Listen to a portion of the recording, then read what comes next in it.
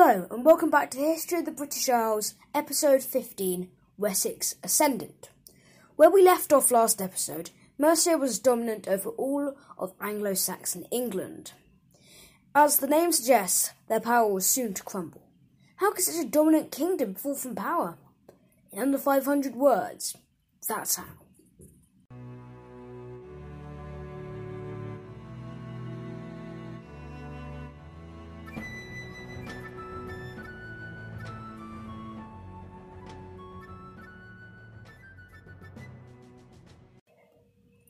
Well, the first thing to do is to continue through the history of Mercia a bit longer so I can maybe teach you why Wessex could defeat them.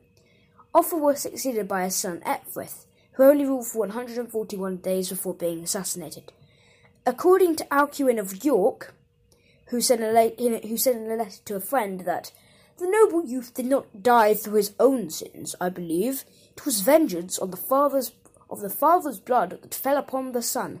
He was succeeded by Coenwulf, a descendant of one of Penda's brothers.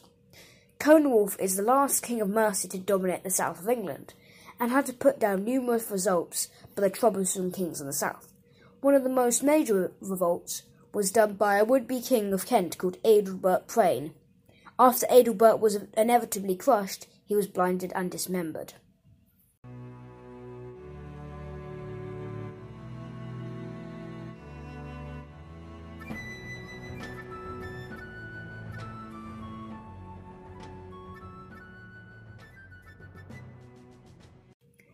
It is now time to move away from Mercia and go south to Wessex, where King Egbert was growing in strength. King Egbert was the son of Aelmund, a minor member of the royal house of Wessex, and his mother was the daughter of King Ethelbert II of Kent.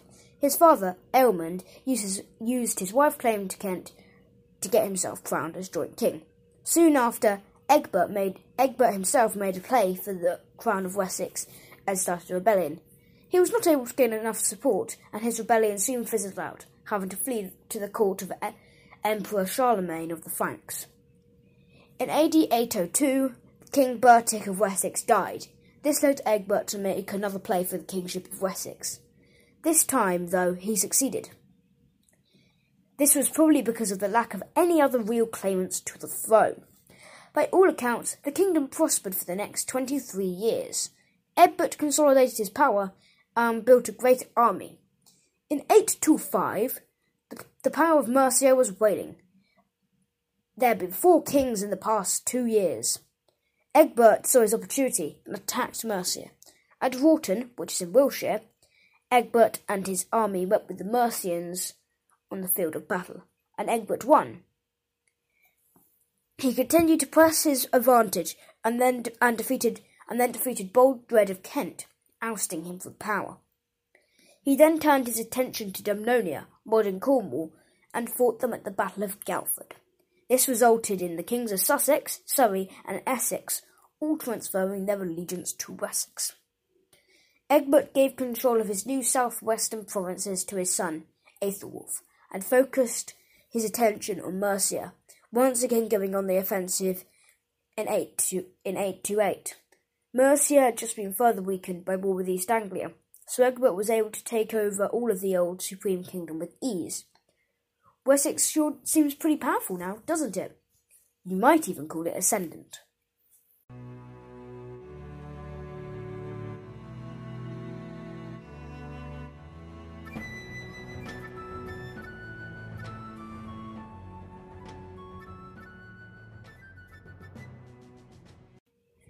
No matter how good of a king Egbert was, it was impossible to control Mercia and Wessex.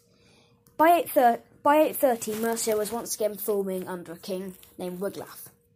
Egbert just accepted the changing situation, likely because he considered himself the overlord of Wiglaf anyway. In 836, the Vikings first enter our story.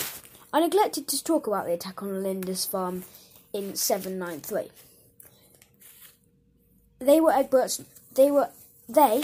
That is to say the Vikings, landed in North Devon and Somerset. This would be Egbert's new opponent, and far tougher than his previous ones.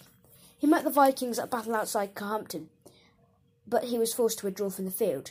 2 years later, Dumnonia allied with the Vikings. This time, though, he won a decisive victory at the Battle of Hixton Down. Egbert died the following year, having cemented the power of Wessex over the course of his 37-year reign, single-handedly making them the premier power in England. He was buried in the Old Minster, a tomb in Winchester. His son, Aethelwulf, succeeded to the crown of Wessex.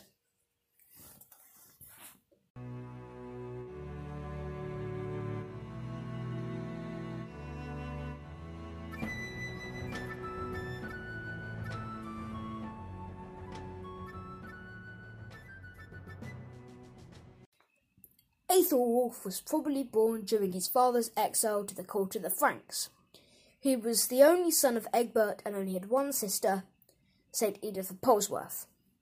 Before inheriting the title or the crown of Wessex, he had commanded the army that invaded Kent in 825 and became the sub-king of Egbert's southeastern domains. During his reign, Viking incursions stepped up a notch.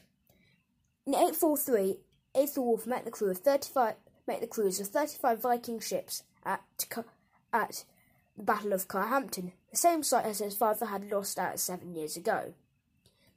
He was not able to succeed where his father had failed and lost the battle. 8 years later, as the Anglo-Saxon Chronicle records, he inflicted the greatest slaughter on a heathen army and recovered their dominance with a score of victories on both land and sea. First, at the Battle of Aclair, Aethelwulf's second son, Aethelbald, beat back Viking advances and lessened raiding for the next 14 years. Aethelwulf's oldest son, Aethelstan, followed his younger brother's successes by beating back the Vikings at a naval battle off the coast of Sandwich. Aethelstan died that same year. In 853, King Burgred of Mercia requested Aethelwulf's help in a war against the Welsh princes, and Aethelwulf obliged. This is probably because the Viking threat had stepped up. This is probably because the Viking threat had brought the two formerly warring kingdoms close together. King Burgred also married Aethelwulf's daughter, Princess Aethelswith. Berkshire also passed into the hands of Wessex in the Moray settlement, which had long been contested between the two kingdoms. In 855, Aethelwulf was feeling his age and went on pilgrimage to Rome. He left Wessex in the hands of Aethelbert, his eldest surviving son. During Aethelwulf's journey back from Rome, he stopped off at the court of Charles the Bold, king of the Franks. Both had been facing problems with the Viking raiders and agreed to form an alliance. This was sealed by Aethelwulf marrying Charles's 14-year-old daughter, Judith. This made Aethelbert insecure about his claim to the throne. Might Aethelwulf and Judith have another child who might contend the throne?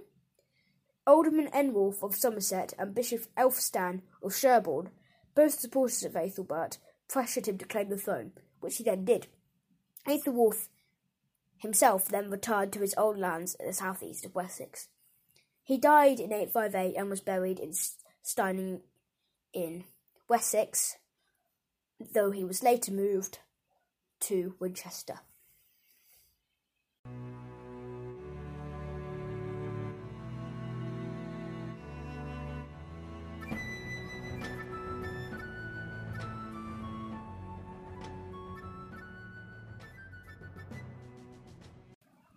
On inheriting the crown, Aethelbald married Judith, his father's widow.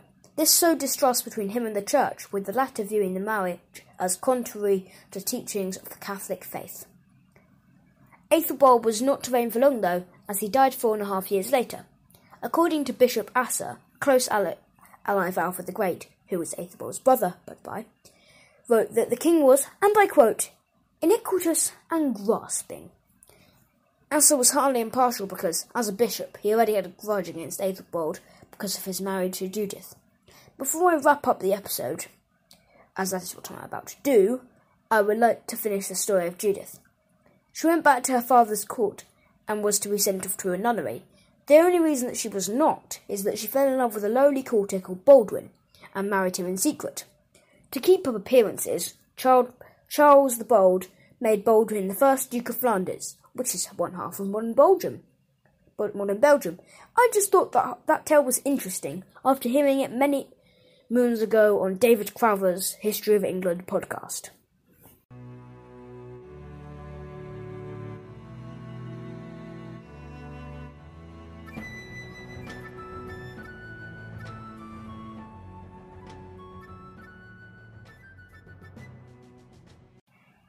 And so our tale comes to an end.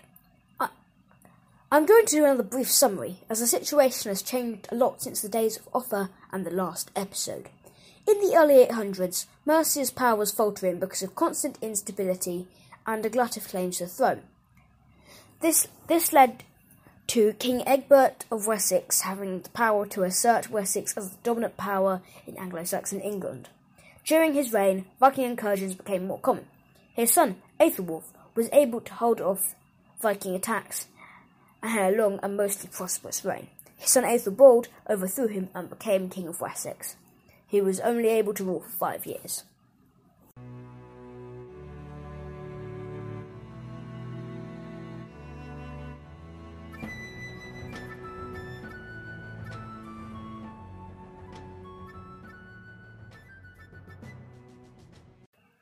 Now I have to frantically read up on Alfred the Great for the next episode, where we will cover him and his brothers. Sorry I haven't been talking about the rest of the British Isles. I'll try to fit a bit about the rest of the British Isles next time. It's very hard to find a valid narrative that includes all the constituent members of the British Isles. They're all in very separate political worlds. I'm really looking forward to 1601 and James I. Then all the parts will neatly come together. By my current plan, I'll be there in around 100 episodes, though. Anyway, that's all for now. Goodbye.